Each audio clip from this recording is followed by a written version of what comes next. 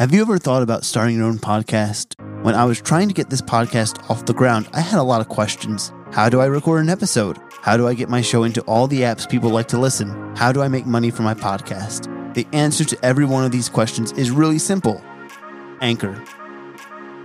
Anchor is a one-stop shop for recording, hosting, and distributing your podcast. Best of all, it's 100% free and ridiculously easy to use. And now, Anchor can match with you great sponsors who want to advertise on your podcast.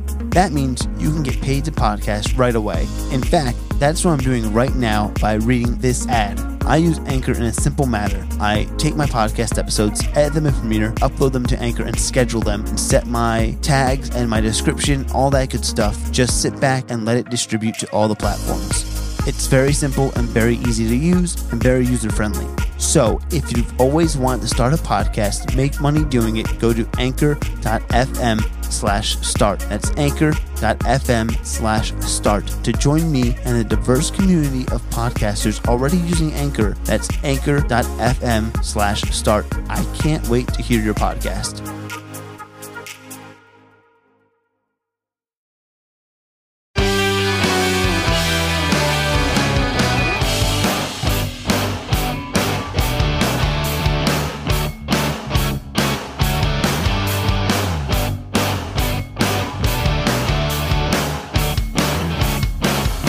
Hello to my frame chasers. It's Wednesday and you already know what it is. A new episode of Chasing the Frame. Today I'm with Andre Welsh. How are you today, Andre?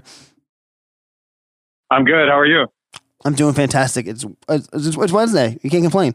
So before we get into the episode, we have to take care of some housekeeping items. First off, we got to thank our affiliate partners, Artlist.io. Artlist is a powerful music licensing platform created by filmmakers for filmmakers. With thousands of new songs and a full year of unlimited downloads, you can find exactly the music you need for your project. Music licensing is often a complicated, expensive mess, which slows us down and gets in the way of the creative process. By offering direct and unlimited access to our entire catalog of inspiring music for a single annual subscription fee, we believe that Artlist is the solution. If you join with our affiliate link today, you'll get 1 year with 2 extra months free. So check out that link in our description and join Artlist.io, an inspiring music licensing platform created by filmmakers for filmmakers. And second, guys, shirts. We got t-shirts at teespring.com/stores/chasing-the-frame. And last but not least, it's that time of the show when I ask for you, the listener, if you'd like to donate to the cause. It's up to you, no pressure, as long as you are getting valuable information. That's what I'm really happy about, if you guys are getting that valuable information. But just if you want to donate, here are the links: paypal.me/CTF podcast. Cash App at JDemarco3. Also, we are accepting Litecoin and XRP donations on YouTube, so we are keeping good faith into cryptocurrency because, hey, it's the future. Let's be real about it. Where is it? Plus, it doesn't have to be a whole Litecoin, and right now XRP is dirt cheap, under $1, so you can send me like 25 cents if you feel like it. And thirdly, you can also donate if you're listening through Anchor on our homepage there. So let's get to it. Who's ready to chase frames today? So Andre, first question I ask everyone on the show, where are you from originally? Oakland, California. Okay, so Oakland. Have you been in Oakland all your life? I grew up there, born there, and then went to Chico State for college for a couple years up Northern California, and then ended up coming back to the Bay Area to go to film school in San Francisco at Academy of Art for 4 years, and then moved to LA pretty much right after that in 2007. Nice. Yeah. Nice, man. So I've been here pretty much ever since, yeah. So Cali man for the whole life, but just moving from north to south, basically. Yeah, and it's a one-way rivalry. Bay Area, NorCal people hate LA, but in LA, nobody really cares. That's what I always tell people. It's this one-way rivalry. So second question I ask everyone is, what was the first movie, TV show, actor, director, creative that spoke to you and you said to yourself, I want to do this for the rest of my life? It wasn't just one person. I think it was the movie that kind of got me into thinking more like seriously about it was Usual Suspects. I think I saw it when I was I don't know, maybe 13 or something, when it came out on VHS back in the day. It just, there was something about the style and the writing and everything. I was like, oh, this is cool. And it was just kind of darker than a lot, most movies I'd seen. I'd seen like a lot of action movies and horror movies and stuff by that point, but not really like cool, like thriller kind of movies with a twist.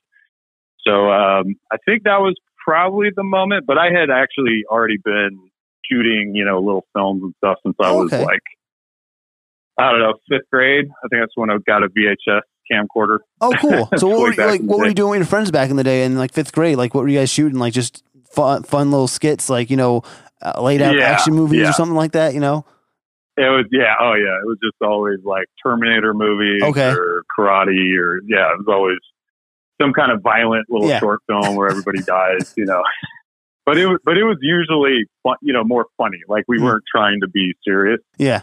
That was probably the majority of the films that we would make as kids were mostly comedy, over the top, tons of swearing, even though we were like 12.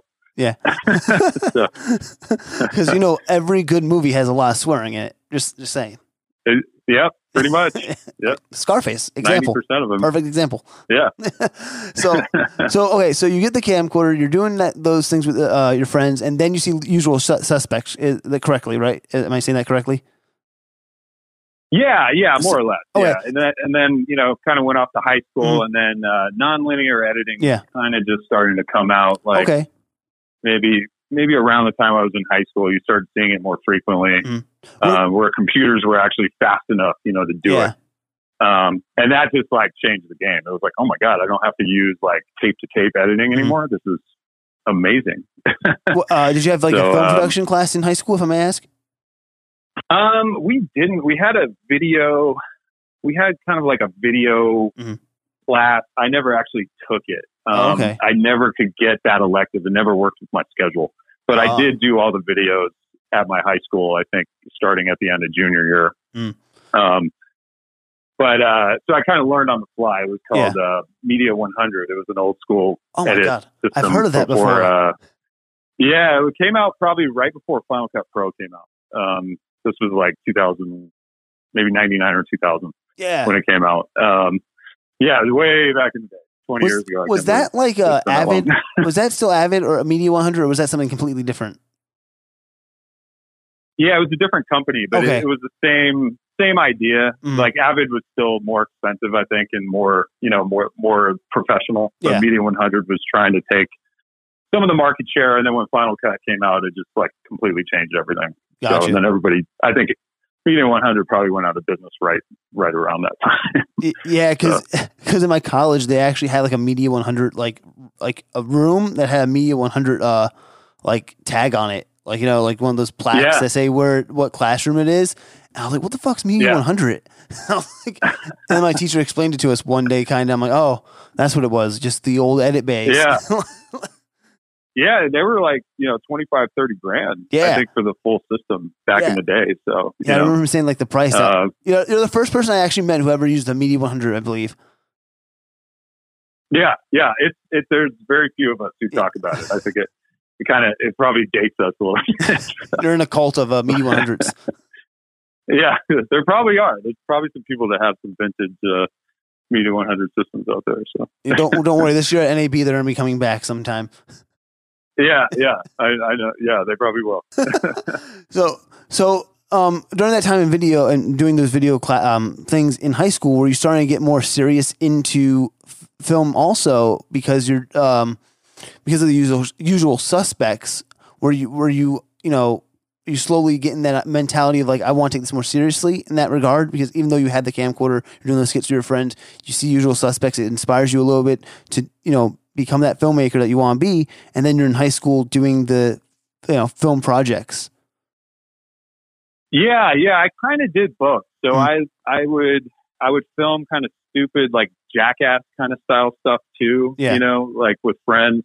But at the same time, I'd have like a select group of friends where we would do, they would actually want to act in the movies, and we'd go over to San Francisco, because you'd have great scenery over there. We just shoot shoot down like downtown San Francisco and get all these cool shots of like steam coming out of vents and stuff. And I always just like doing more guerrilla style shooting, and then just edit it together, make little short films, and then I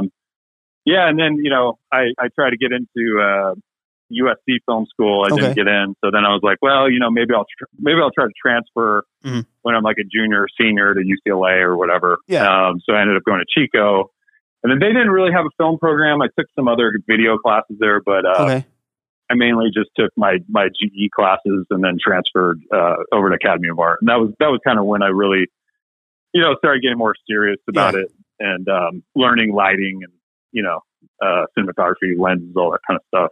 Before that, I developed a style, but I didn't really know how or why. It was just from taking the camera out and just shooting. I had a little Sony Handycam Digital 8 back in the day. So. Okay, what was that style then that you crafted before you were learning all those proper techniques in that regard? I always kind of did like.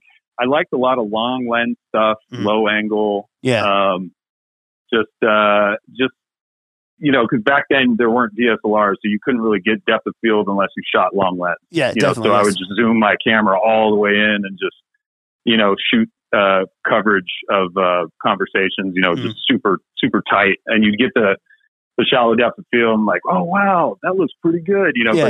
We didn't really know why it looked good. We just thought it did. And then of course at night, the aperture is wide open. So it's like extra blurry in the background. And, so just shooting like downtown San Francisco, you get a lot of cool lighting in the background and stuff with the blur. Okay. So, Do you still incorporate, did your style like change drastically also? Like I know this might sound like a future question. This is a future question, but does your style change drastically now from where it is, where it was before?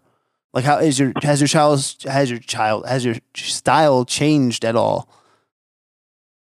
I think so in terms of, I don't shoot long lens as much anymore just because now, with DSLRs and just Super 35 sensors in general, just, being able to still achieve the depth of field. So I probably shoot, a little more medium length lenses, but I still do the same kind of low angle. I tend to like more natural lighting, versus stuff that's really well lit and glossy. I probably do a little bit more, dolly kind of shots to have it be a little smoother. And now with technology, you have gimbals and all this stuff. It's gotten so much easier now to get cool shots with movement. Whereas back in the day, it was like, there wasn't like warp stabilizer and stuff. Like it was a lot harder to pull off those kinds of shots. But I when I look at my old films from 2003, 2004, like there's still a lot of similarities I see. Yeah. So nice. So going back to college then in the arts, what was that like learning from there and like, being, in art school for film and stuff like that? What was that like for you to go through that? I didn't really know what to expect. Like I had gone, 2 years at Chico, just doing my GE, and it was kind of more of a traditional college. So, had a good time, got some of the partying out of my system. And then, film school was, totally different kind of group of people that went there, but it was a pretty big school. So, and they had a bunch of different departments. Yeah. But it was cool. You actually got a chance to get your hands on cameras immediately. Yeah. I would say it was much more of like a technical school. They were really good about teaching cinematography, lighting, lenses, editing, stuff for kind of just getting a job, out of school. So it was, a little bit of a learning curve for me because I hadn't shot film before. What was that experience like? I remember being that? I loved shooting it, but I hated loading it. It was just loading the mags and it would get stuck. And so people are like, "Oh, I miss film." I'm like, I don't really miss it. I mean, I miss the look of it. I do not miss like dealing with it at all. I don't miss it's like $300 for a 400-foot mag, and then you got to develop it. You got telecine, and it's like hundreds of dollars, thousands of dollars. And I just took a film photography class. We didn't have like film, actual film production, like for movies and stuff like that in my college. We just did film photography, and that shit was just I feel like that was a pain in the ass, even though like I like shooting it. Yeah. I feel like I said I had no idea what I was doing. And then on top of that, trying to process the film was really fun. Don't get me wrong, but it was when we were making the prints that if you ask me to make a print right now, I would somehow still have it cropped completely fucked up, and it end up I don't know how it end up muddy, and I'm like, what did I do wrong? I did everything the teacher told me, and I still have a fucked up fucking film. It's hard. It's hard. Film stuff was Oh my God! Like I mean, it was cool to learn it because you would appreciate it, and then once you move over to HD, it was like, oh my God, this looks probably better in a lot of ways, and it's way easier. Well, I always tell people, it makes you appreciate it. Yeah, I always tell people like if film was still around today, I think 90% of the people that want to do like film production would not want to do film production. Yeah. Because of it's just so time consuming. B, like just especially like getting it right. You have to get it right because there's only so, like you said, you have to pay for the film, and there's only so much feet of film you have, and you have to be very conservative about what you want to shoot. You're not Francis Ford Coppola. Oh yeah. Yeah, we used to just do like 1 take, 2 takes. That was it. You know, if we shot but that's all you could afford. If you're shooting Super 16 or 35, especially 35, it was like, all right, if we're trying to do a 30-second, spec commercial, and we only have 1 roll of film, you do the math real quick, and it's like, there's not a lot of time for like 4 takes. So it was. I don't miss those. They didn't have student like discounts for film and stuff like that for like the buying film stock.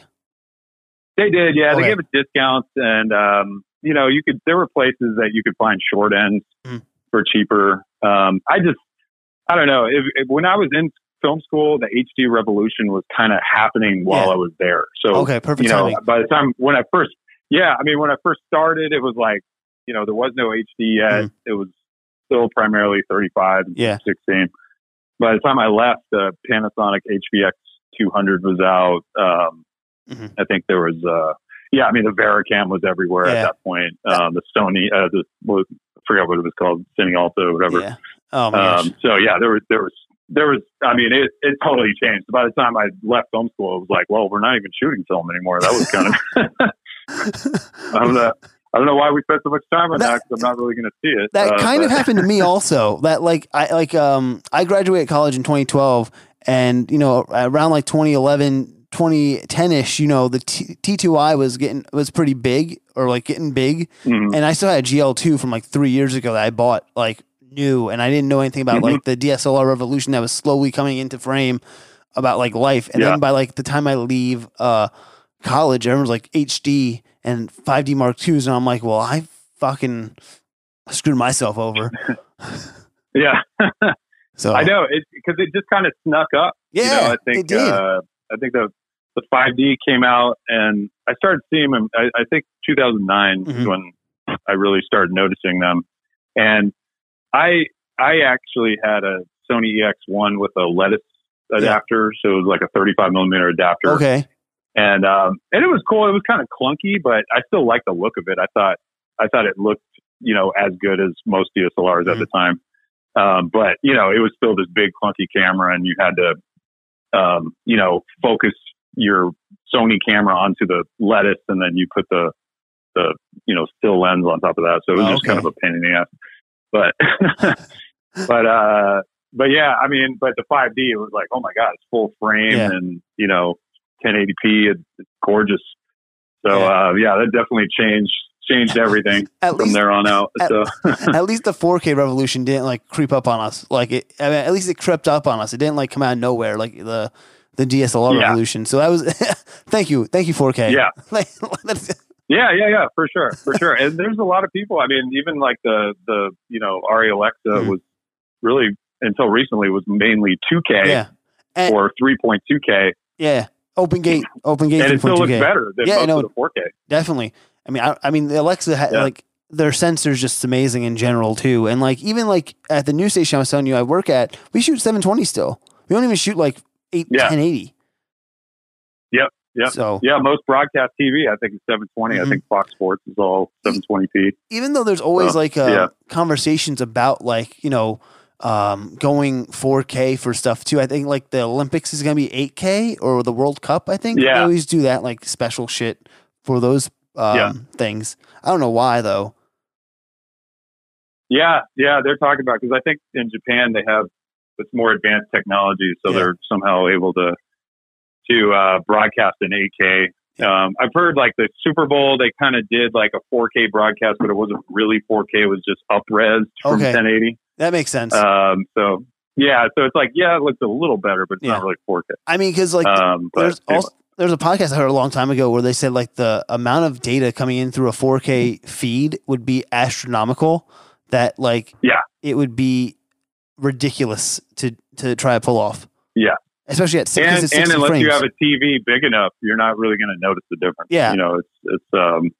I think you need like really a 55-inch or bigger to really see 4K versus 1080, on a typical viewing, if you're sitting 8 feet from the screen or whatever. Oh yeah, definitely. So, definitely. I don't know. I'm kind of pulling these specs out of my ass. I don't really know what I'm talking about. I've heard that. I've heard the same stuff though. I've like with the whole distance from like the TV and stuff like that. Because I mean, I can't even. I think I have 1080 TV in my room, and like there's a 4K TV in the living room, and they're probably both like my bed to my TV is the same, almost the same amount from like the couch to the TV in the living room. And it looks the same to me. I can't really tell a difference, to be honest. Yeah. I think it just depends on the content you're watching. If it's Netflix, like a really high quality shot show that was shot in, who knows, 6K or 8K, maybe you can kind of tell, but the average film, you probably wouldn't see it unless you were sitting really close to the screen. Yeah. Just then you're pixel peeping, I think they call it, right? Yeah, exactly. Yeah. And that's just annoying. Yeah. So. Thank you. Thank you for throwing that out there, because I agree with you 100%. But going back to college, what was your favorite project that you shot? Like, what was the most memorable project? Good question. They were all learning lessons. I shot, probably my favorite was I just shot kind of I guess it was a feature technically. It was full length, but it was just, we shot it over the span of a year, just on weekends. We never really intended to like put it out there. We never submitted to festivals or whatever, but I think I shot it when I was 21 or 22. And, it was just some of my friends that were kind of, starting to learn acting. And then I was just starting to direct, and you could see the difference between the scenes that we had shot in the very beginning versus the scenes that we kind of finished the movie with. Yeah. And it was just like a good experience kind of all the way around, just working with everybody and just learning. So I probably have most fond memories of that. I did another short on Super 16 that I just bit off more than I could chew. Yeah. It was just like, just not enough film to shoot it, and I was running out of money, and I was like, what am I doing? Why did I pick this? That...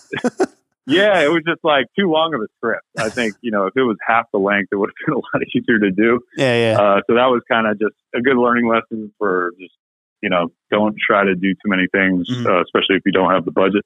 Yeah, definitely.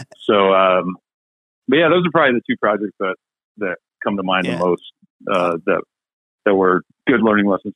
Question about that too, like the one that took you a year to make, and even the Super 16 one. Like, you're doing this for school, and you're on like there's small crews, I'm guessing. So right? Yeah. Okay, like either small crew or no crew. Yeah, one of the two. Like now when you get this is kind of like going to the next part. When you get out of college and you're working on a actual film set of that nature, you're going to a crew size of like maybe more than obviously than you had in college. Like, what was that like experience going from like no crew and small crew to a huger, like bigger crew, like I'll never forget my first time.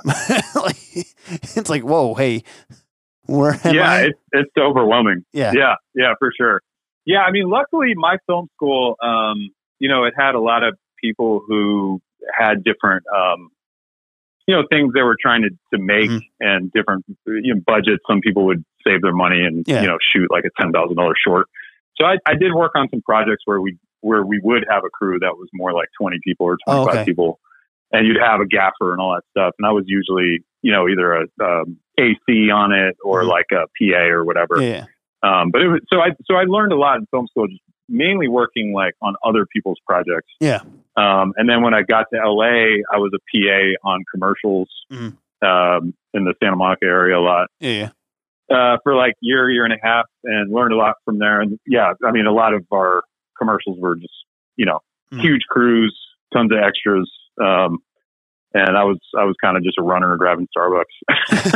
But even I learned a lot commercial work, about though, coffee, but even commercial work too is like a different beast than actual like film production. Is why I hear all the time. It's like because commercials have to be so quick and like get done in like a day or two or something like that, and then like films take multiple days, not just a long time. Yeah, maybe 1 or 2 days if you got a really short film.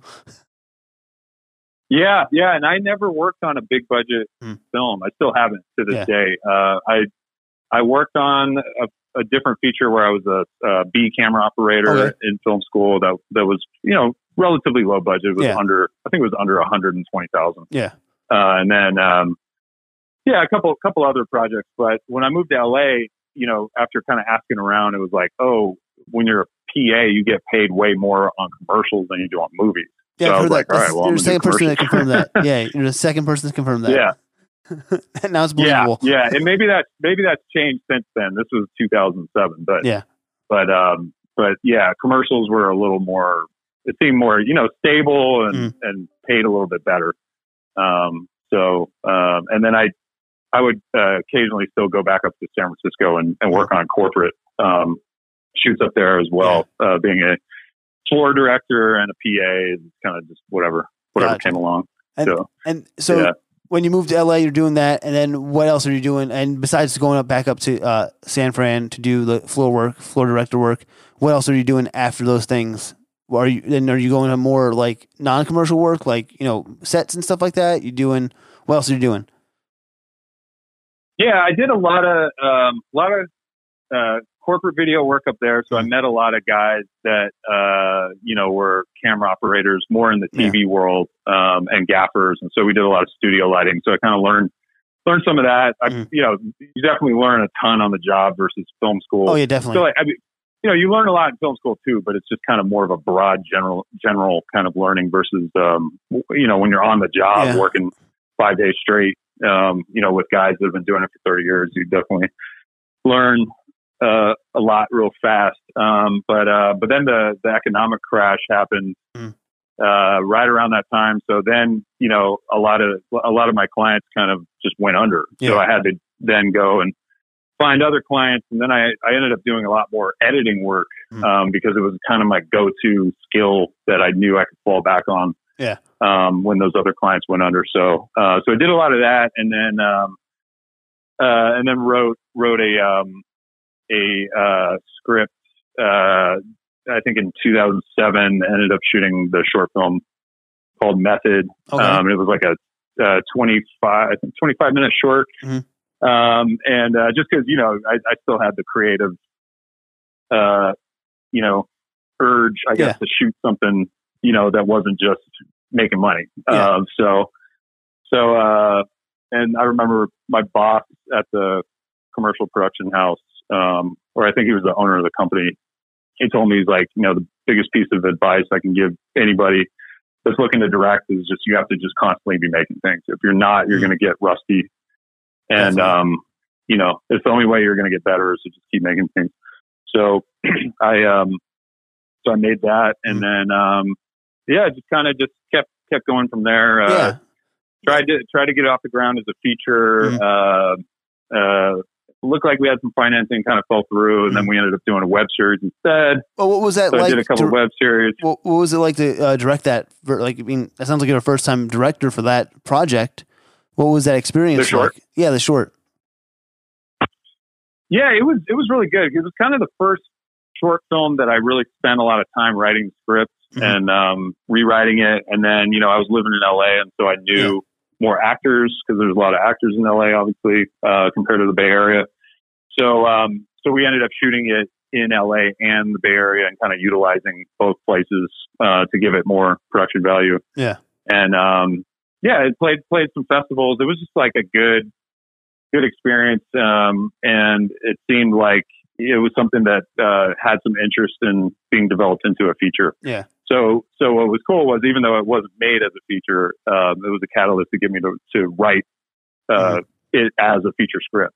So just having that was a good experience too. And you just kind of go from there. So, and it's still a project that we might try to make in the next 2 years. Nice. So, man.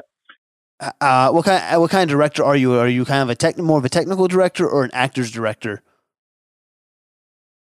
That's a good question. I would say I'm a little more on the technical side if I had to choose, but I'm friends with a lot of actors, and my roommate in LA before I was married was an actor. Okay.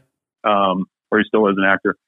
And, so I just get along with actors really well. Yeah. And I like working with actors in terms of like improv. I'm real loose in terms of the script. Like, I'm not the kind of person that's like, you have to hit the mark exactly here and say it exactly like this. Like, a lot of times actors come up with stuff that's way better than anything you have written on the page. And, so I would say my style in directing is a little more loose with actors. Okay. Depends on the scene, of course, and depends on the actor's skill set. Some are more comfortable with improv and like to kind of go off, a little bit more, and others, like to be a little more controlled. But I would say that's been my main way of working with them. And then, in terms of the technical side, I just, my background is more of editing and cinematography. So I just kind of know, the coverage I want to get, and, the style of the framing and everything. Are you so more, that comes a little more naturally. Are you more of a storyboarder, like storyboarder? I cannot speak at all today. Or a shot list person? Like, because I know some people do storyboard, some people do shot list, some people do a little bit of both. I mean, yeah. So what method do you like out of those, or do you like both of them? I don't know. I can't storyboard. I hate storyboarding. All right. So, I feel like we're the same person, because I hate drawing to begin with. Yeah. So I hate drawing too. I hate it. Yeah. I feel like when you get into shooting a scene, unless you've like been hanging out on this set or wherever you're shooting for days and you've rehearsed with the actors, then I get it. The storyboarding thing, I get it. Or if you're shooting a commercial with a client and they have it storyboarded out and you want to tweak it, I totally understand that. But for me, shooting like a movie, something where a lot of times with schedules, you don't have time to rehearse with the actors. You just show up. The location isn't exactly what you thought it was going to be. You can't get this one shot that you thought you could get. So you just kind of have to wing it. Oh my God. So you don't really have time to deal with it. So I'll have like a loose shot list. Yeah, for sure. Like I try to be responsible and have a shot list, but even then, sometimes I just don't have time. And I'm like, what was that last shot I needed to get? And then I try to pull it out of my pocket real quick and make sure I got everything. But I always forget something. There's always some insert or something. Yeah, but I know what you mean, man. I've gone to set so many. I've gone to set so many times blind. To be honest, I know this doesn't sound terrible, but and I'm just seeing the place. I can figure out what I want to shoot. And then like the person gives me their shot list and I'm like, this shot list sucks. And I'm like, all right, I guess I have to shoot it. But like, I think my shots and what I'm picking out is like, again, on the fly and just going into a weird scenario and just like going, all right, this works. Let me just give me 5 minutes to figure this all out. Like that, for me, that's a lot easier to do than try to plan it out sometimes for me. Definitely. Yeah, definitely. And a lot of times it ends up just being better, because you're shot listing or something or storyboarding and if the space isn't really like that, or if the lighting is kind of different or whatever, like you just can't really use those shots at all. So I know, but then someone's gonna say, well, location scouting, dude. I'm like, well, we didn't go location scouting. And if we do, I might think of that shot you want 3 months before the location scout, but when I get there, it might work better another way. So there's always definitely that too. Yeah. Yeah. And blocking, you don't really know how it's going to look until you block it. And That's then true, you can block it, and then like until you have the camera up, you don't even know if that blocking is going to work. So Very true. there's just so many variables that can change, what you're going to shoot. Yeah. So I like to just keep it loose. Yeah. as much as I can. Yeah. Same way. I like your style, man. I like your style. So it's really the only way I know how. So that's part. That's the other part. If it works, right? If it works for you, you should there's no reason to change something. I'm like just improve on it, but like no reason to like really go like 180 and change it completely. Yeah, because I would be terrible the other way. Yeah. So I think that's the other reason. My stick figure drawings. You're like, is this good?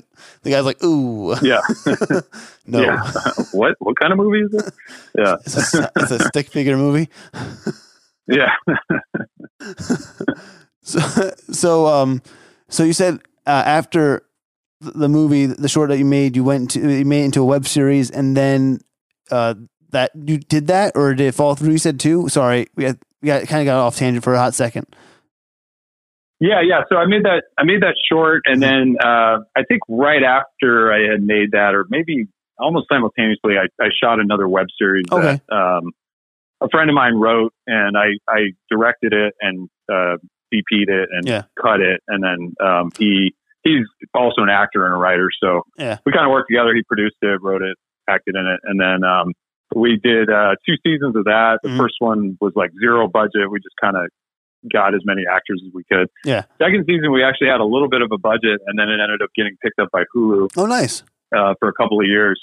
Yeah, it was like I think one of the first independently produced shows to be picked up by them, and we ended up kind of recutting it into like a half-hour style comedy. So it was like 23-minute episodes. What's it called? So it was on there for like a few years. It was called Workshop. Now it's not on there because they had a regime change, and they just axed out all the content that they had acquired during those years. That's easy. So I think it was on there. Yeah. It was on there for like maybe, I want to say 2011 to 2014. Okay. Somewhere in there. Shit. Damn. But I'm not sure where it's at now. It might be on YouTube somewhere, but I would recommend season 2 because we actually had a little bit of a budget. Season 1 we didn't. Okay. But I think season 1 we had shot like in 2008, so it was before DSLR. So it was a little rougher looking. You're still doing Media 100 then? No. Yeah, no, it's a liting past Media 100, but still pre DSLR revolution. So that definitely changed the game. I mean, what was it like directing, DPing, and editing that show? I mean, because I know, like, for people, it's just 3 different beasts in one project. What is that like for you doing those three things? Like, how's your headspace for like? It's kind of all I know. So I think with Workshop, the really good experience I got out of shooting it was, I didn't really have a crew. And my friend, who wrote it also is an actor. And so he just knows that world really well. Yeah. So he was really good about prepping all the cast for, the storyline and explaining everything. So when I would go direct, it was kind of more like, more about, hitting, certain beats or certain jokes a certain way, to get it to land,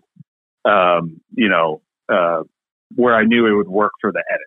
So I think like when I shoot and direct, I think in terms of editing, just because that was always like my first skill. So, just getting the right kind of coverage to make it all cut together, because we had to shoot a lot of pages, really quickly. And, everybody's working for free, so you don't want to keep people too long. And we would just, shoot a lot of guerrilla style all around UCLA campus and all over the place. So yeah, it was a really cool experience. Met a lot of great actors through doing it that I still work with today. Nice. And so did 2 seasons of that, and then I did another web series that I wrote called Red Sleep.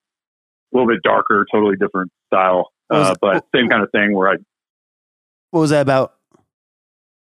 It was about a kind of a guy who he's in prison, he gets framed by a dirty cop or whatever. He's in prison, and he's offered a chance to get out of prison if he agrees to take part in an experiment for a new drug that allows your body to not need sleep. Okay. And so he takes part in this experimentation for, I think it's a year, 18 months, and then he has all these side effects, and he can't sleep for pretty much the rest of his life. So he's just kind of miserable, and he gets out of prison and has to change his identity. And, and he's relocated to LA, and so it's kind of just a crazy concept that I threw together, and we just kind of shot it as we wrote it. So we would write like a few episodes, shoot some of it, and then come back 3 months later, shoot more. Did you shoot in order too, or did you shoot different scenes in different episodes? Mostly out of order. Okay. Some of it was I think we shot the flashback stuff first, just to kind of get the feeling of how we shot in front of San Quentin Prison up in the Bay Area, just to kind of get some cool visuals and develop the style. So and shot it on my EX1 with the lettuce adapter. Nice. So yeah, I was still rocking that till 2013. So yeah, we shot that in 2012, 2013, and it was another just great experience. Just further developing my style, and I was actually in a way felt like it was a blessing that the financing for the feature fell apart, because I think doing Red Sleep, the web series, reminded me that, hey, you may not totally be ready to direct a feature yet. Yeah. And this it's good to just keep practicing and get better, before you actually get the chance to do it. Definitely. So yeah. So that was that, and then since then I DP'd a horror feature called Wild Boar. Okay. A few years ago. That I think it's just coming out. I don't know, over the last couple months. It's been playing in festivals. Is that a documentary, or is that an actual genre movie? No, it's a horror movie. Oh, okay. You said Wild Boar, right? Wild Boar, yeah. Yeah, I like the director. It just sounded documentary for a second. I was like, wait, let me just ask. There probably is a documentary called Wild Boar. Okay. I'm sure. Yeah. Yeah, this definitely is a documentary. It was super gory horror movie. Okay. A ton of fun to work on. We shot in the Salton Sea. I don't know if anyone's familiar with that, but it's kind of like middle of nowhere. Where is that? Utah? Palm Springs. No, it's in California. It's it's about 2 hours east of LA, straight east in the middle of the desert. So it's kind of next to Joshua Tree and Palm Springs. Gotcha. Okay, because I know there's another salt thing. Hot as hell out there. Oh, okay. What's that? I know there's another, you said it's like a salt sea, right? That's what. Yeah, it's the Salton Sea. It's a man-made disaster accident. Because so it flooded. Oh yeah. Yeah. Yeah. Wrong thing I'm thinking of. It's a lot of dead fish and stuff. It smells terrible, but it looks amazing on camera. So, yeah. Was that like one of your first like hardcore horror films to do? Yeah, it was actually my first one. Okay. I DP'd some horror shorts before, but I've never directed horror, still haven't. Yeah. But the director of that film, he actually won an Oscar for makeup. He's a special effects makeup artist for Star Trek.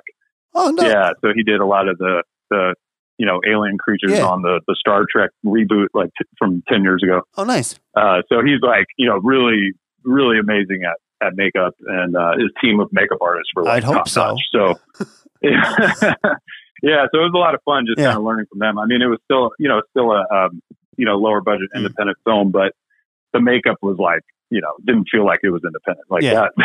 That's so well done. So. What did you learn from that experience, DPing that horror film? And I mean, I know you said you shot other short horror films, but what was it like shooting a horror film that's a feature? Also, what camera did you shoot on, by the way, if I may ask?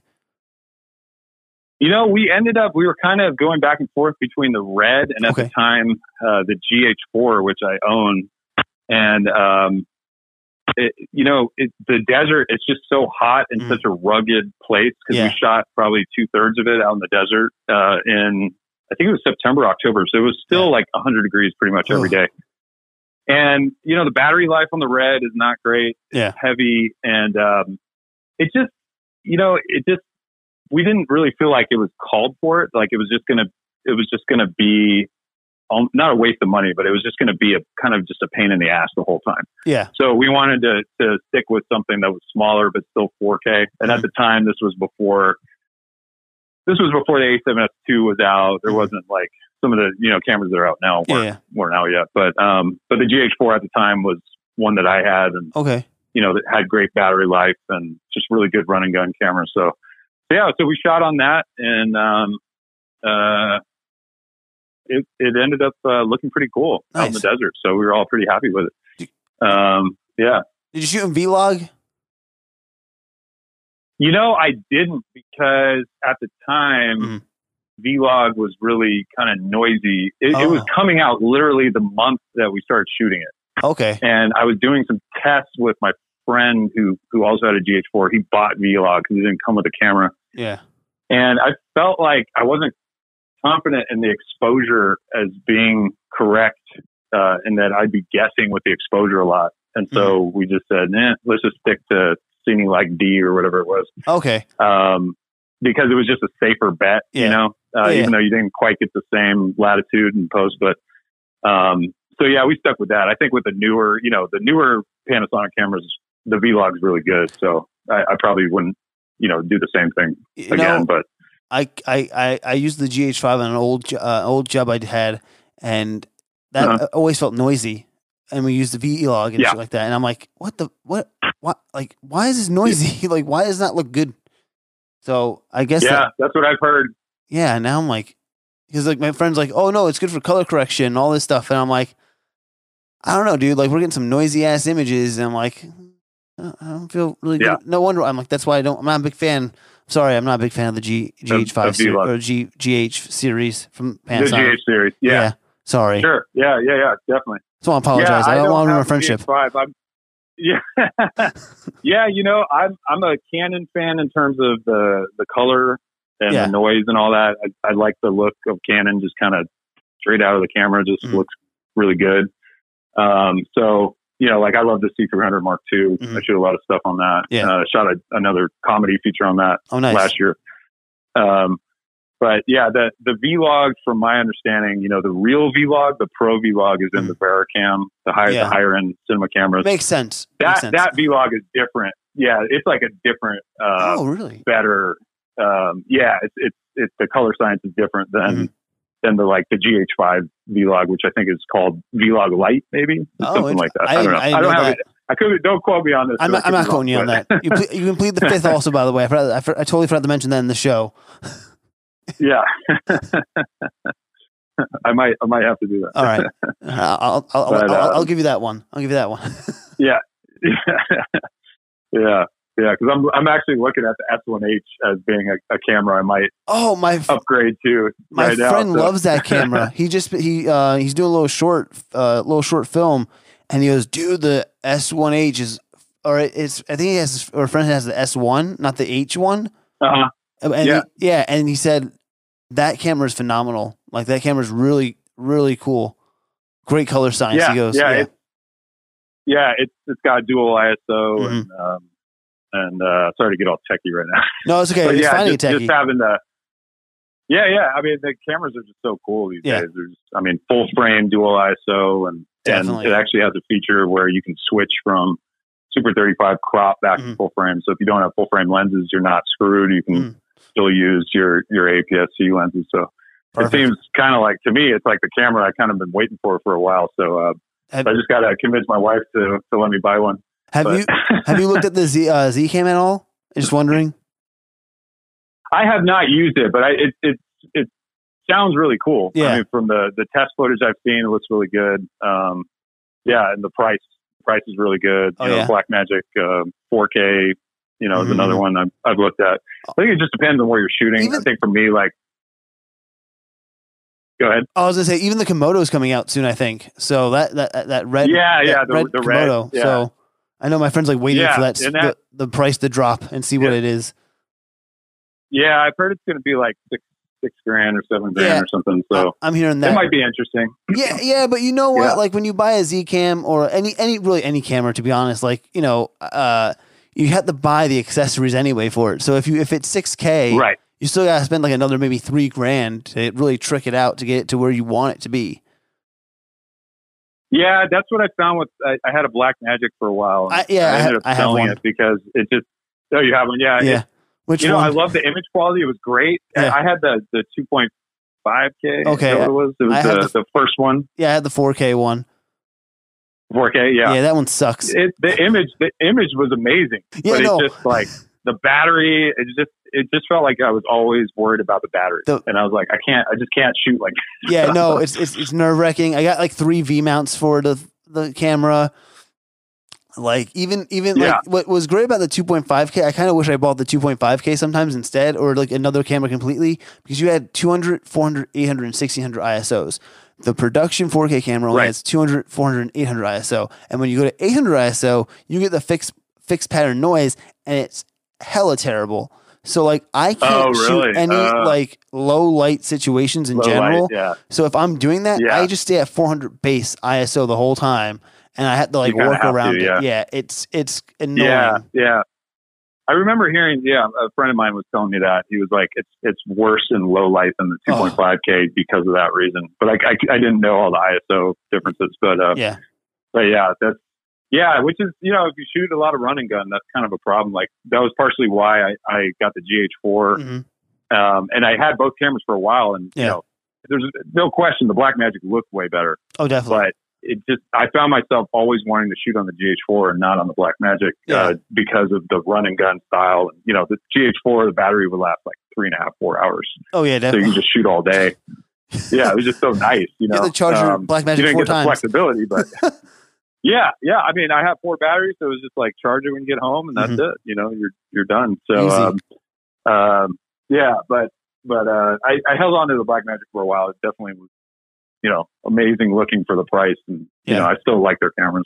Yeah, but anyway, did you have? I have a question for you on the Blackmagic. Did you have a if you shot in like bright sunlight with that camera, did you get like a black hole or something like that in your sensor? I did. Okay, I did, same with mine. And that happened, and they carried that on with the Ursas because like especially the first. Oh, really? I think the first Ursa Mini, actually didn't have. I don't quote me on this either. But I think the first 4K Ursa Mini had only 200, 400, 800 ISO and used the same sensor or like a slightly better sensor than the Blackmagic production 4K and the 2.5K. Yeah. Oh, interesting. Yeah, that could be it. It was just like a sensor little thing. It probably only happened like 2 or 3 times, and I had the camera for like a year. So I didn't see it all the time. But if you were shooting like directly into the sun, which not that I would do that often, but it was like, oh, what's that? But even like a strong highlight too.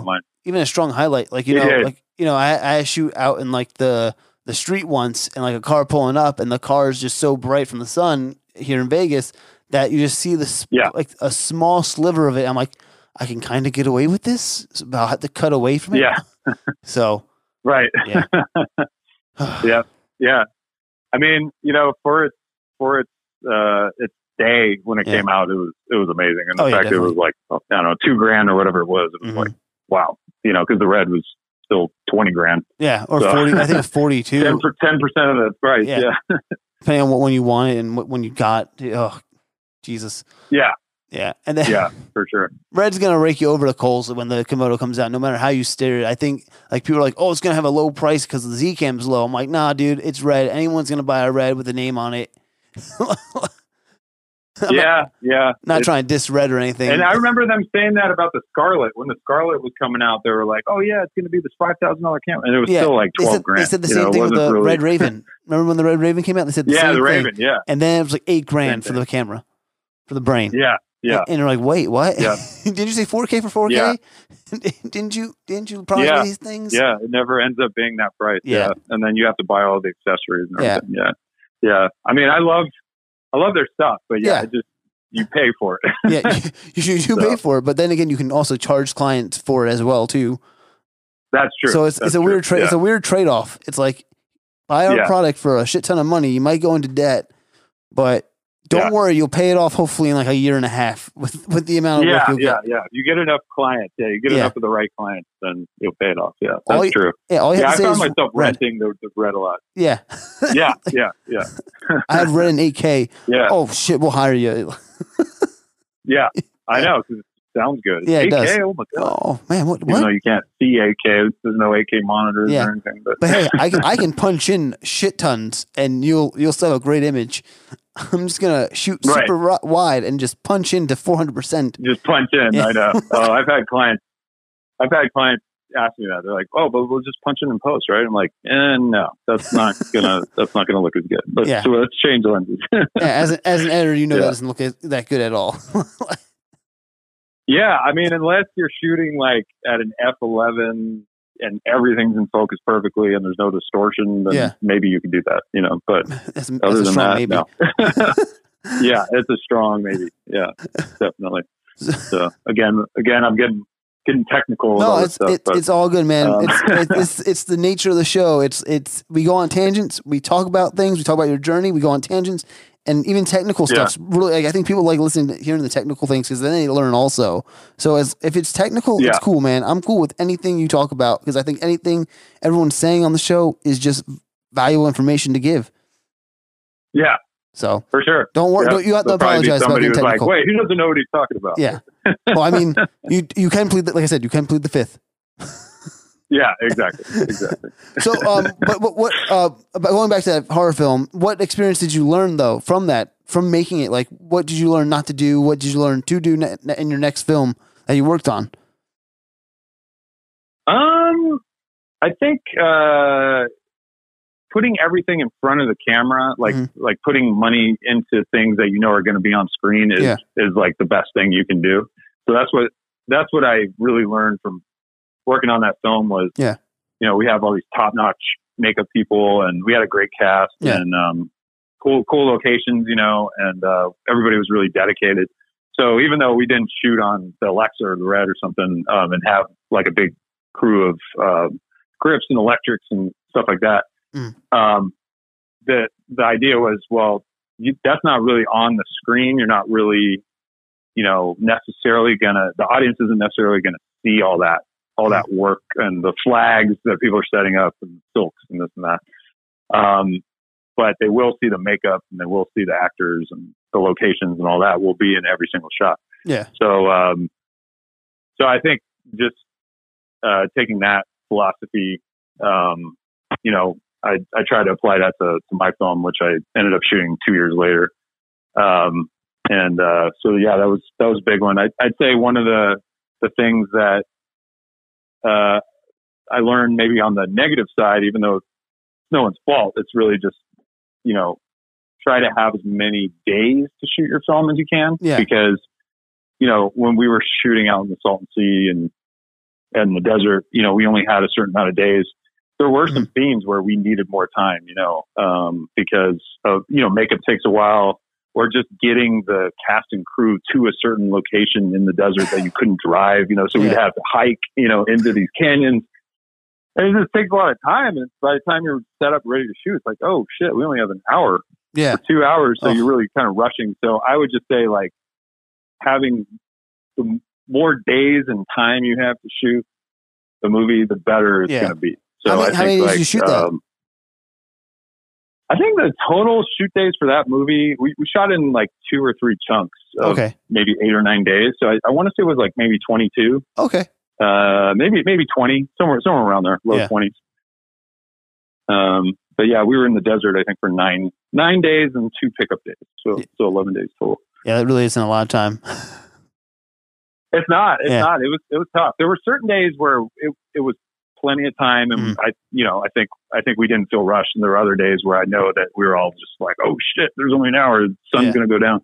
So and it happens on every movie. Yeah, definitely, no matter what. But I think that was like, just something that I had in my mind was okay. If you can get more days, try to get more days. Put the money towards more days instead of more grips or more lenses or whatever. I don't know.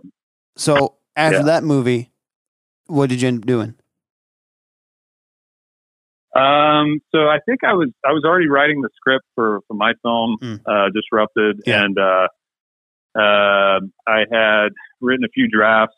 I think probably right after we wrapped most of principal photography for Wild Boar. Yeah. And a friend of mine who's a director producer, he had just kind of partnered up with. He had moved up to Lake Tahoe and partnered up with a couple of guys that were starting a production company, and they were looking for low budget scripts to possibly produce. And I was like, well, I'm only on my third draft, but if you want to check it out. And they ended up liking it and wanting to do it. Low budget, of course. So I ended up kind of partnering up with them, and then we wrote several more drafts and got into pre-production and ended up shooting it probably about a year later after I started working with them. What made you come up with the idea? So it took a little while. The idea for the script? Yeah. It was kind of a combination. I wanted to do a feature that my previous feature where the financing fell through, I think it needed to be, it wasn't super high budget, but it needed at least a few $100,000 to really be made. And so I was like, I don't want to try to just only do a movie that has to cost that much. So maybe I can write something that can be a little less. So I wanted to write about gentrification in San Francisco. Yeah. Because so many people were kind of getting kicked out of their apartments, and then, their apartment gets sold and then remodeled. And then it's like, prices are like 5 times higher. And I used to live in San Francisco for years, so I kind of was familiar with it. So I wanted to write a script about that, but I wanted it to still have like more of like a thriller style plot. So it wouldn't just be just about gentrification. So I ended up kind of making it about the bad guy's a psychopathic venture capitalist whose credit card ends up getting stolen, and he kind of goes on a rampage trying to find, instead of canceling his card, he goes on a rampage to track down the people who are using it. And then so it's kind of a dual character story. And then the good guy is a guy who is kind of being gentrified out of San Francisco. He's was in prison for a few years for trying to find the killer of his wife from 30 years earlier. So so he ends up finding the wrong guy and beats him up bad, goes to prison for it, and then tries to get his life back together and with his daughter. And so anyway, this is kind of a long synopsis. I mean, anyway, it makes more sense to me now because I read what you had on the Vimeo, and I was like, oh, I'm like, oh, now you're telling me more. I'm like, oh shit, okay, that guy's a venture capitalist. All right, now I get it. Okay, yeah. Is he all right? So I have to ask, spoilers, guys. I don't know if Andrew's gonna tell me, but is the guy who's the venture capitalist? Did he kill the guy's wife? Yeah, it's not really a spoiler. It's kind of in the beginning, so you kind of find out like there's he has these flashbacks and whatnot. But I'm just making sure. Yeah, his wife. It kind of it's not like totally spelled out, but you kind of piece it together. Okay. But it was tricky for me to cut the trailer for it because the movie really is about more things than just like revenge. That's just kind of like the. Gentrification is the backdrop, and then the revenge is kind of the main, driving force of the story. But really, it has like a lot of characters, a lot of stuff going on. So I really had a tough time cutting the trailer. Yeah, because it's just how do you sum that up in 2 minutes, without giving too many things away. And then there's so many different storylines. So we kind of stuck with like the revenge storyline. But for at least the trailer and stuff. But so the trailer makes it look a little darker than it really is. It actually has some comedy in it. It's a little bit pulpy. It's got pulpy elements to it that are, slightly over the top. Like it's not like a super serious movie. But it's still pretty dark. It's got violence. It's rated R. All that. Yeah.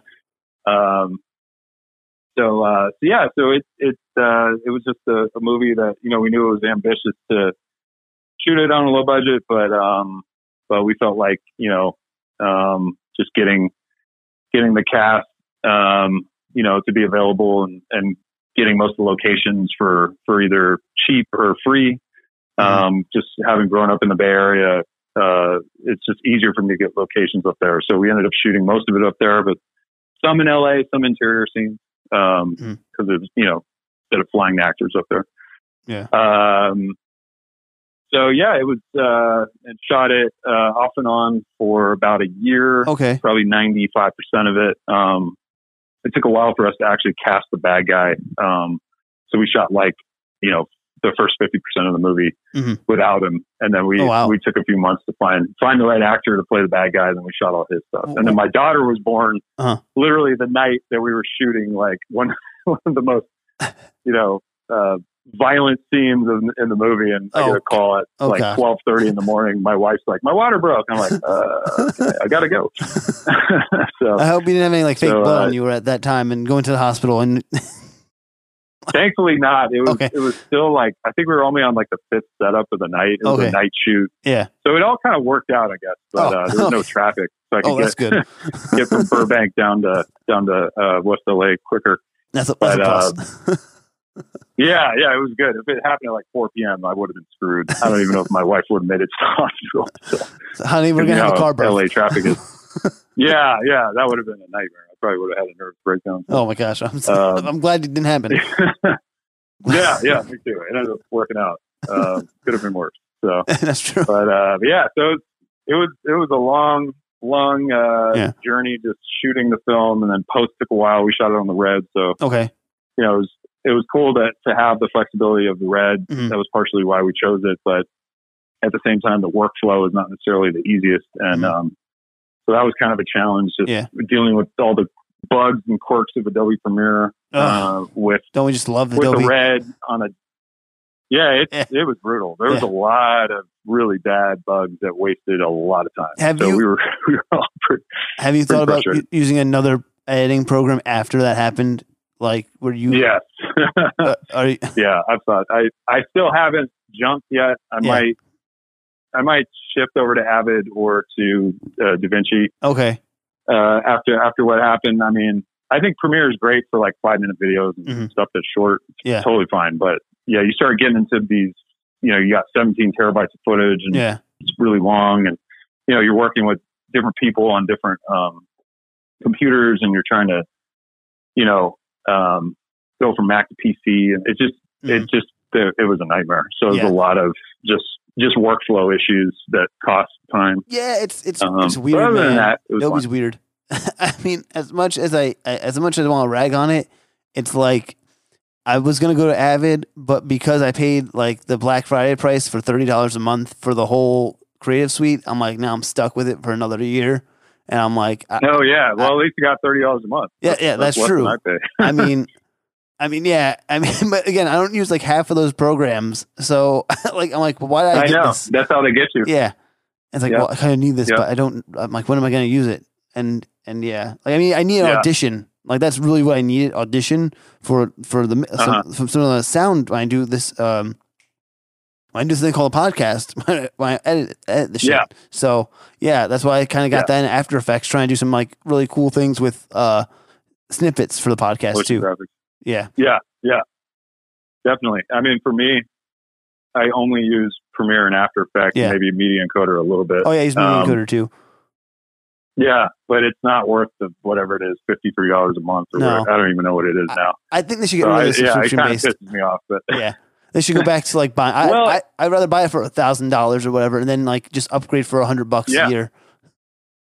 Yeah, but they know that, and that's why they don't do. That's why they only do subscription, because they're that's true too. Yeah, we're gonna make way more money off of people who do subscriptions, because you're just locked into it. So so DaVinci's getting better, so I might try it again, but it's still, Adobe Premiere is way more user friendly. Yeah, at least for cutting, maybe not for color, but I mean, DaVinci for me, I don't know how I feel about the timeline on that thing. It reminds me, I like Final Cut 10, but I don't know, there's something about DaVinci that I'm I don't trust it still, and I don't like the way like the layout for me, how you like look at the timeline and all that stuff for editing, it just feels weird. And like I've tried to really try to play with it a little bit, not like anything really in depth, but it just feels weird to me to try editing in that system. In that system, yeah. Me too. I haven't really like spent more than just a few hours with it yet in terms of editing. I've used it for color and I love it for that. Oh yeah, it's great for color. But it's just, I mean, the collaboration tool is cool in DaVinci that I've seen, but also you can do that in Premiere if you set it up correctly. Without a team project, you can do a shared project and there's a workaround and it works perfectly. Yeah. So yeah, that's my feelings. Yeah, that's the thing. I mean, they're all getting better in terms of features and usability, but I would just say it seems like Premiere with all their updates is just gets buggier and buggier. And it's like, so weird. What are you doing? Yeah. It gets frustrating. I've had a lot of days where calling up Adobe and talking to them on the phone, and I'm just like trying to hold back, cussing them out. But listen, you should do that. Just do it, because you know why? Because maybe they'll listen finally if someone's like starts cursing them out. Because then it's like, oh, okay, these guys are serious. We're gonna lose customers. Like, yeah.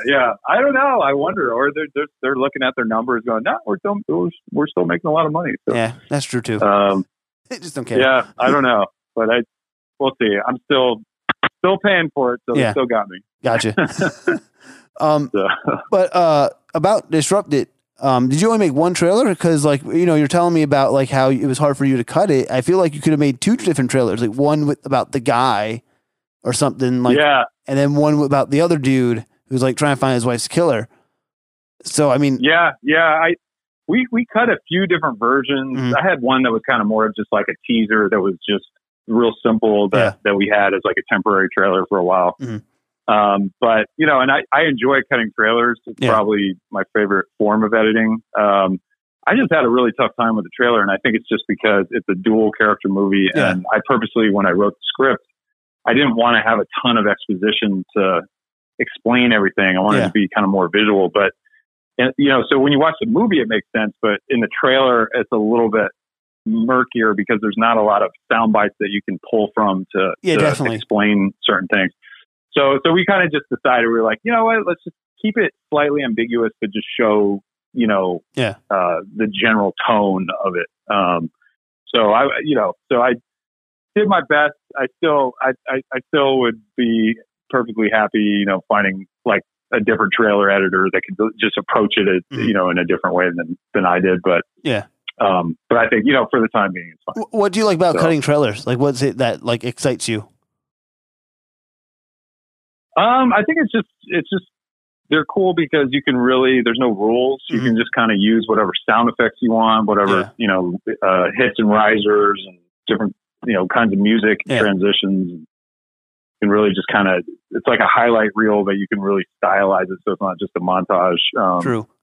So I feel like it's probably the hardest form of editing, at least for me. So maybe that's also why I enjoyed it. It's just a little more challenging. Yeah.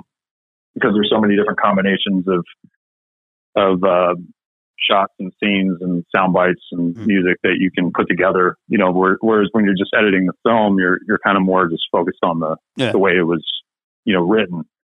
So I think I like that aspect to it, but I don't know if I could do it, full time or something. Yeah. That would be, I'd probably be exhausted from doing that all the time. Cause you really strain your brain just trying to, figure out, it's like a puzzle, like figuring out which sound bites are going to work where, and, you make it a minute 50 or 220 or whatever. And it's a puzzle that doesn't like have a correct answer. It's a puzzle that can be made any way you want it, but it's a puzzle still.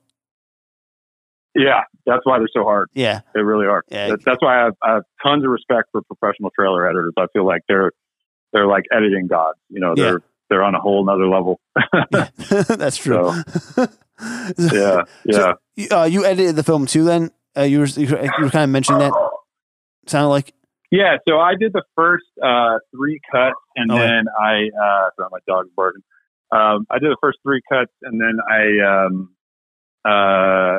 handed it off to another editor who is, his skill set is more he's just really good at kind of narrowing down, like, okay, trim the fat. Yeah. Let's see exactly what we need and what we don't need. And he's good at kind of story solves. You know, it's like, it doesn't quite make sense showing this. Yeah. How can we fix this? Is there like a pickup shot we can do? And, you know, so he'd come up with all these ideas Gotcha. to help tie certain scenes together that maybe weren't totally working or were too long or whatever. So he was great. So he worked on the movie for a few months and then did a couple cuts. And then I ended up taking that. And then we did like the final couple cuts, doing some pickup shots that he, you know, kind of asked us to get. And then that was it. But it was a long process. How long did that take? I mean, altogether, I think I spent 4 months editing it, and then he had it for maybe also 4 months, 4 months. But then in between, you know, on the handoff, trying to get him to edit, that's when I dealt with all the technical nightmares with like proxies and merge clips and all this stuff. So that slowed things down a little bit, just getting him the drive and having it all relink and be correct and all that. So, but yeah, once he kind of, you know, worked on it, it became a lot quicker and easier. And then, and then I think I took a break, cut the trailer. We did a Kickstarter page to raise money for post, and then for, you know, color and sound and music. And then just did the last, we handed off the DCP last week. Yeah. So it was like the final step. So it takes forever. It's a lot of steps. Yeah, it does. Did you for the first edit, now the first 3 passes, would you say those are the director's cuts? Yeah, I mean, you know, like my assembly edit was really long. Like it was over 2 hours, and you know, we knew we didn't want it to be like any more than, you know, 100 minutes at the max, really. How many pages did you write? The script was like, it was like 88, I think. So it wasn't like super short, but it wasn't a long script. So we wanted to keep it below 100 minutes. The movie has like a fair amount of like, you know, action scenes that don't have a ton of dialogue. So I feel like those kinds of movies end up being longer because it's got more screen time versus like if you got a movie with tons of dialogue, you just jet through it and it ends up being shorter. Yeah, that's true. So we knew it was going to be longer than 88 minutes, but the other editor, he got it down to 87. So I got to hand it to him. Like he chopped out like, I think 17, 18 minutes off my cut. And then I was like, wow, that's amazing. Yeah. I mean, I'm always a fan of like having the longer cut and then cutting from there instead of like having too short of a cut and then going like, oh shit, we're missing things that we need to like either reshoot or just like, sacrifice some storylines and shit. Right.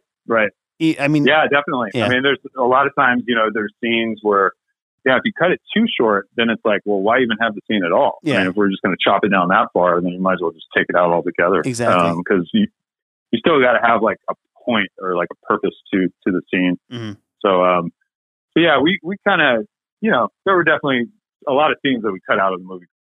And they were, you know, wasn't that they were bad scenes, but, you know, they just like, do we totally need this? Yeah. Probably not. It didn't really drive the story further than what you thought. It was like more like, hey, we don't need, like that regard. Like, it's more like it goes off on a tangent a little bit. You're like, even though the scenes are cool and visually, you know, of course, like me being a DP also like, oh, it took so long to shoot that. Oh, but you gotta say goodbye. You know, it's like, you don't need it. You got to cut it out, even though you love the tracking shot or car shot or drone or whatever it was. Every awesome movement shot that you had, you're like, well, we got to chop this up. We got to do jump cuts. What? But no, stop. It takes you like 13 takes to nail it, and then you end up not even using it. So, At least there was some of that. At least you were the director of the DP and did the editing too, instead of being like some other guy come in and he goes, "Hey, where'd that shot go that we took us like 20 takes?" Oh yeah, we cut that. That's true. Like, oh yeah, That's true.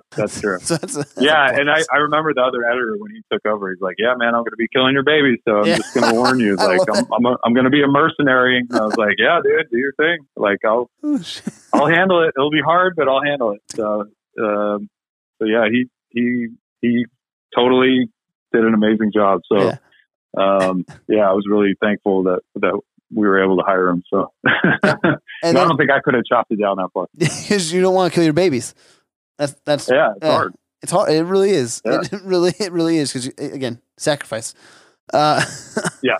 So after you did this, then you sent it to, I'm guessing, film festivals? Yeah, we started submitting to film festivals, I think in the late summer, midsummer, I don't know, somewhere around there. So we were submitting the rough cut. It still wasn't finalized yet. And then, of course, it didn't have the sound mix, and that makes such a huge difference. So, I kind of knew it's probably going to have a tougher time getting into festivals, being that it's a rough cut, but it's still worth submitting. So we submitted, we got into a few, unfortunately a few of those that we did get into, we still couldn't finish the movie in time. So oh, wow. We had to tell the festival, they're like, sorry, we can't screen it because it's not done. Because it just takes a while to get, everybody's schedules to line up, and, the sound mix takes a while, and the composer, our composer, he's really good, but he's also very busy. He works on a lot of stuff. So we wanted to make sure that we got all these guys locked down, to be able to do it. And to me, that was more important than trying to rush to get it done for a screening at a festival. So I'm glad we did it. Ended up really working out in the long run. They all did a great job. So we ended up getting into CineQuest and decided to premiere it there. So we've had a few screenings for the cast and crew, and one kind of random, not random, but we had a screening in Tahoe. Okay. And a lot of people came to the screening that we didn't know. So it was kind of cool seeing it with an audience that didn't know me. They didn't need to give me a courtesy laugh or anything. So that's that always was cool, the best. Watching it with them. Yeah. Yeah. It's, I was nervous because you're when it's a bunch of people you don't know, they don't owe you anything. They don't care. They don't even know who you are. But you get the honesty though from them, instead of as much as you love your family and friends, they're gonna be like, "It was great job, wonderful." Yeah, I loved it. Yeah. I tell other people all the time, I'm like, yeah, man, I'd rather just go on Craigslist and tell people that, hey, I'm running a movie. I'll get paid $20 to give it an honest review, to watch it. Tell me what you think. I'd rather have that than show my friends and family. Yeah, definitely. Yeah, it's good to have honest feedback. Still constructive, but honest. So yeah, it was cool. We had screened it for a few, I don't want to say random people, but kind of consultant kind of people, and they had notes that they then gave to me or the other editor. So we had somewhat of a gauge of what was working and what wasn't. But it's nice to see it with the audience, and it's there's certain jokes that don't land as well as you'd hope, but they're still mainly laughing in the spots where they're supposed to laugh. It's okay, good. So it's kind of a relief in that way. Yeah. But CineQuest will be the first public screening where anybody can buy a ticket or whatever. Just check it out. So how excited are you for CineQuest? I know this, by the way, this podcast is gonna come out later in the year. So I usually I've been stacking my podcast just to give you a heads up. I don't know if I told you, but CineQuest will happen. But guys, by the time you listen to this podcast, CineQuest has passed, and the movie was a success, and it was awesome. Hopefully, or you might read a bad review. I'm gonna say fingers crossed.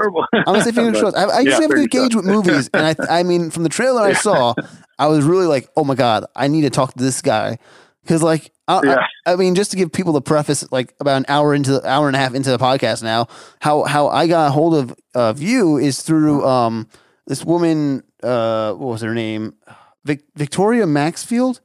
I don't know if you know her. I don't know who she is. I don't even know her. Yeah, it's possible that she's a friend of one of the cast, I would guess. I haven't met her. I don't know who she is. At the same time, I never first of all, I never applied or signed up for anything from CineQuest at all, ever. So really? So that's, and the funny thing is too, my friend, not friends, or more acquaintances, but I guess I would call them friends now. Hassani Johnson and Alberto, I can't say, I forgot his last name.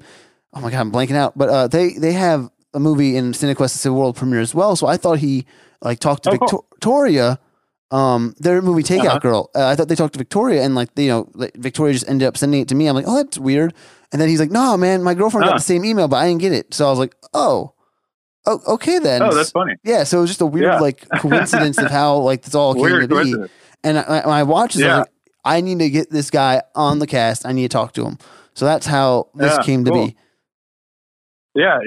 Because I saw your email and I was like, oh, cool. Because I've done a podcast. You know, I think when I released Red Sleep, a web series, so it was probably like maybe 4 years ago. It was a while back. So I'm definitely not a podcast veteran by any.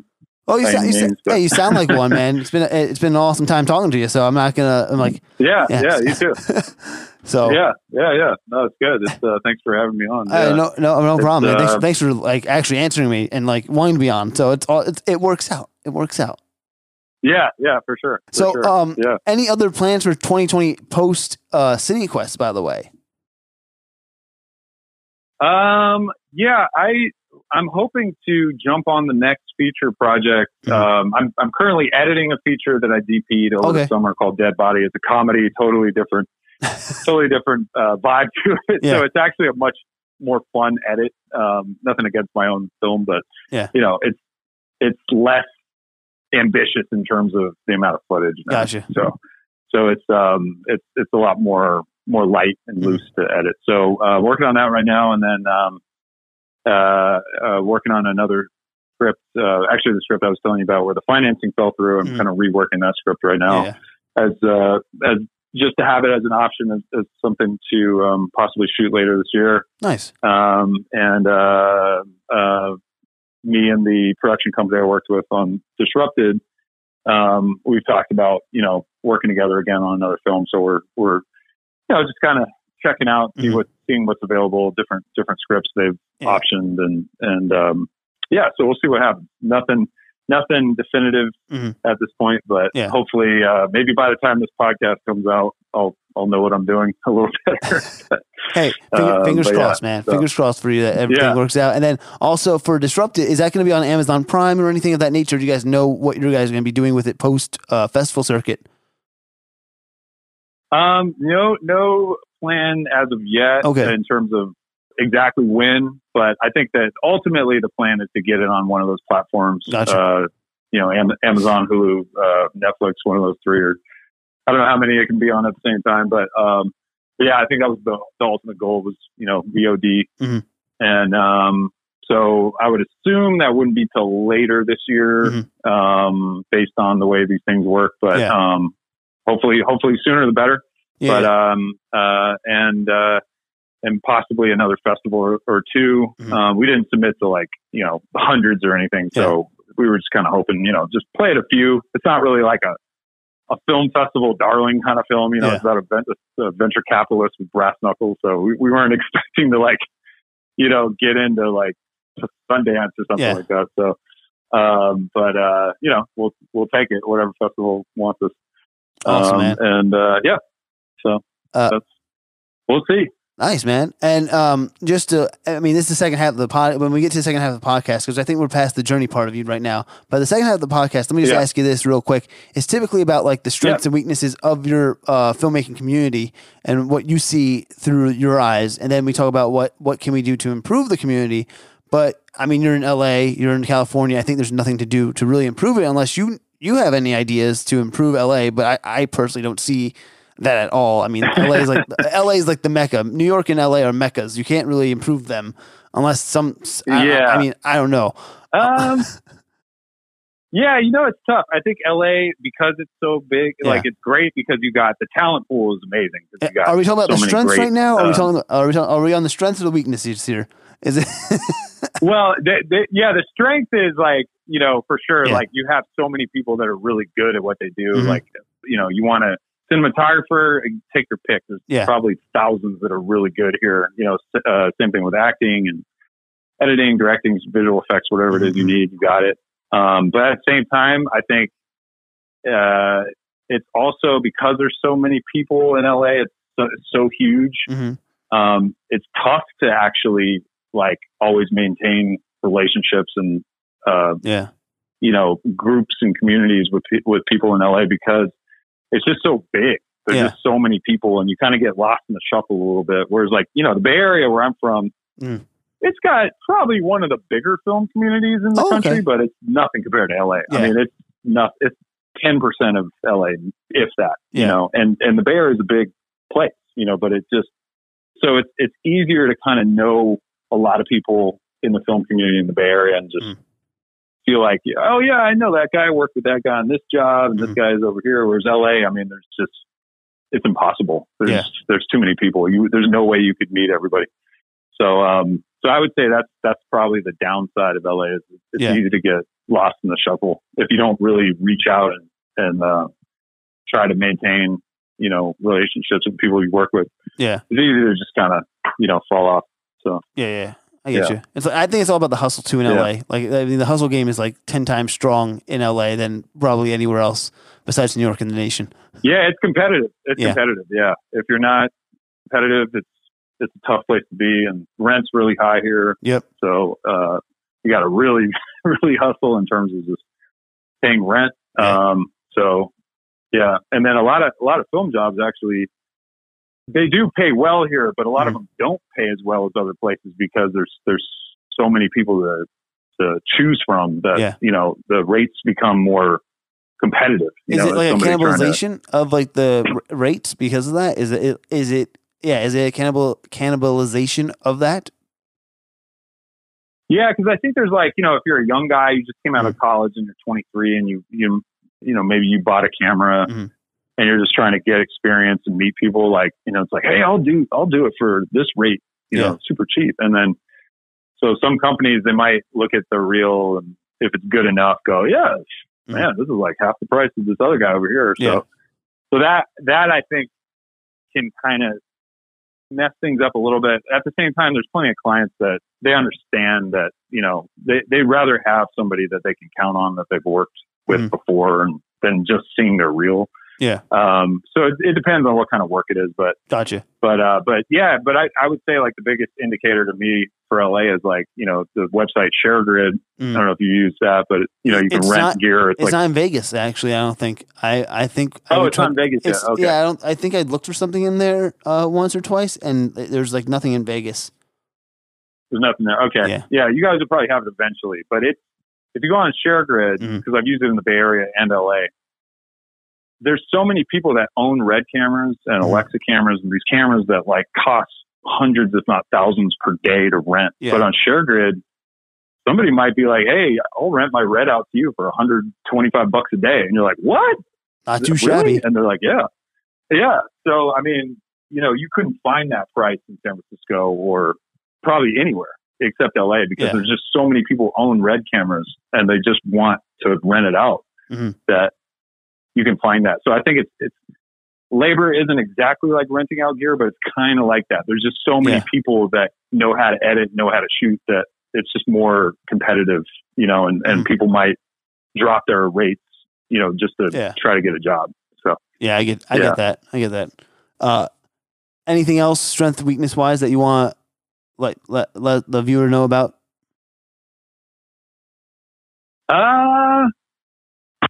That's probably the main thing that comes to mind. I mean, I think LA gets a bad rap, you know, that people are fake or whatever, or, you know, it gets a lot of these stereotypes about LA. But I would say that what's cool about LA is like everybody kind of came here for a reason, and usually it's to, you know, be creative and work on projects and you know, be a part of the creative community in general. Like, gotcha. I think everybody, even though it's competitive, I think everybody still, you know, has the same goal at the end of the day.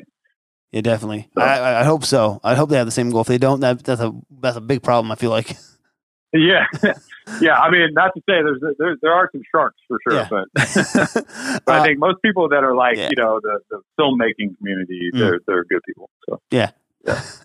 So I have 3 more questions for you.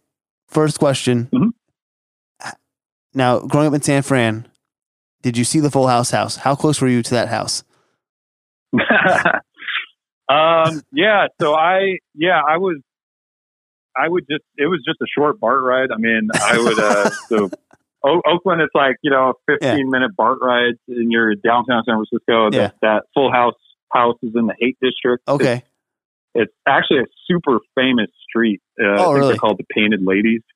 Yeah. So, there's a lot of tourists there like all the time. But yeah, I think the first time I saw it, I was maybe like in third or fourth grade. We were on a field trip at a museum. I remember my teacher being like, "That's the Full House house." And I was like, "Whoa!" But I was on the I was at Warner Brothers tour. I went on the Warner Brothers tour with my girlfriend, and we saw the Full House house on their set lot. And I was like, I was like, "This is cool to see the Full House house," but I want to see it in person because I've never been to San Fran, so I like to go one day. Oh, really? You've never been there? No, I've never been there. Yeah. So, I mean, I've been here in Vegas for 7 years. I'm originally from Jersey, so I've never been to San Fran yet. I haven't been north. Oh wow! Yeah. So it's totally different. It's a totally different vibe in Vegas. I've heard great things about San Fran, and especially I think is it Fisherman's Dwarf or Wharf? Fisherman's Wharf. Yeah. That's pure tourist attraction. That's like I'd be a tourist when I go. Yeah, it's one of those. I guess it is kind of just you have to go there as a tourist, but like literally nobody goes there if you live in San Francisco. I mean, it's all 100% tourists. There's no one there that's a local that goes there. Well, but there are some cool restaurants. Yeah. Well, I'm gonna bug you then. I'm gonna text you if I ever go to San Francisco. I'm gonna text you and be like, "Hey, where should I go?" Yeah, I'll tell you. All right, cool. For sure. I haven't lived there in a while. It's changed a lot. I mean, the tech industry took over, and now it's a lot of stuff is different. But it's still, it still has the charm. Yeah. Second to last question for you is: what is the last piece of advice or nugget that you want to give to the viewer? I think in terms of filmmaking, kind of like my, like I was saying earlier, my boss or the owner of the company told me is just, I think you just have to just always be making stuff. And of course you can't be afraid to put it out there and fail. I think that's number one. And number two is make sure you actually finish it, because there's a lot of people that try to make projects and then for whatever reason they get derailed, sidetracked, or they just don't like it, or who knows, and they don't quite finish it, don't put it out. And then, that's way worse than completing a project that even if it isn't good, you never know who might like it. And people actually, appreciate, I think especially people in the industry really appreciate the fact that you completed something, because it's hard to complete something. I agree. I think those are the two. Yeah, I agree with that last statement, because I think that's a problem here in Vegas. I feel like, it's probably a problem everywhere in every community, film community, is that people talk about their projects and I'm making this project, I'm doing this, I'm doing that. Then you see one or two pictures from the project, and then you never hear about it for another 2 years, and you're like, whatever happened to that project? And then they have a trailer out because they finished making it, and then they never do anything about it after the fact. So it's sad. And I'm to blame for that too. I've been on projects where that has happened, so I'm not an angel about it. So that's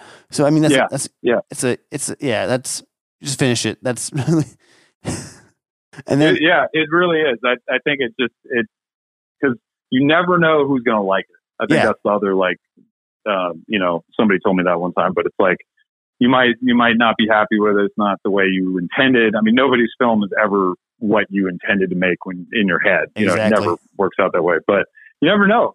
Somebody might see it, like, oh wow, I love this one thing about it. Let's work together. So, I would say that's the two pieces of advice whenever I kind of, get a little down on whatever it is I'm working on. It's taking too long. I'm so frustrated. Just try to remember those two things. Yeah, definitely, man. And then last question for you is, what is your social media? If you'd like to give that away. I'm not a huge social media guy, but our Disrupted movie is on Instagram and Facebook. It's just Instagram/Disrupted movie. And then Facebook, same thing, Facebook.com/Disrupted movie. Awesome. And the website for the movie is disruptedmovie.com. And then you can find me on, really, I'm more on Vimeo and YouTube. It's just, Vimeo.com/Andre Welsh, ANDREWELSH. A lot of times I get Welch's grape juice, but it's not Welch's grape juice, SH. Oh my God, did I pronounce your I feel like I pronounced your last name wrong. Then I apologize. No, I think you got it right. Oh, I did? Notice. Okay, I'm just making sure. Yeah, you got it right. I'm also terrible at saying last names at the show, so I'm like, oh my God. Yeah. No, it's just for me. Like a lot of times people try to email me and they're like, "Yeah, you never got back to me." I'm like, "Yeah, it's probably because you put the CH instead of the SH." Okay. Which I've been getting since I was a kid. So anyway, yeah. So YouTube.com/Andre Welsh and Vimeo, and that's kind of it. I'm not really on like Twitter and all that. Okay. I think I've tweeted like one thing in my life, like 8 years ago or something. It's one thing more than a lot of people, probably. It's one thing more than a lot of people. That's true. Yeah, I'm not. It's never been my thing, but I get it. If I was a celebrity or something, I would probably use Twitter all the time. Well, I hope you use Twitter more often post CineQuest. Yeah. Maybe. Yeah, we'll see. Maybe I'll end up switching over to Twitter. So, who knows? Stranger things have happened. So. Yeah, you never know. But hey, Andre, thank you so much for being on the podcast, by the way, man. Yeah. Thanks for having me. I really appreciate being on here and letting me give my spiel about the film. Yeah, man, I loved listening to your story. I think it was a great story. And again, I gotta thank you, and I gotta thank you guys again for listening. And remember to subscribe to the podcast. We're on Spotify, Overcast, TuneIn Radio. Oh my God, I like breathed in at the same time, like while trying to speak. Didn't sound right. Anchor, Apple Podcast, and Stitcher. And I can't do this without my frame chasers. And I'm trying to bring the knowledge to all you listeners out there. And I hope you're getting some great, valuable information and learning something from it, because we all have a story and we all go through things at the same time or at different times. I hope that people that are on the show are, inspiring you to keep chasing those frames. So again, Andre, thank you again. And guys, have a great day. Have a great week. Have a great month. Have a great year. Hopefully we'll catch you next Wednesday on Chasing the Frame. Peace.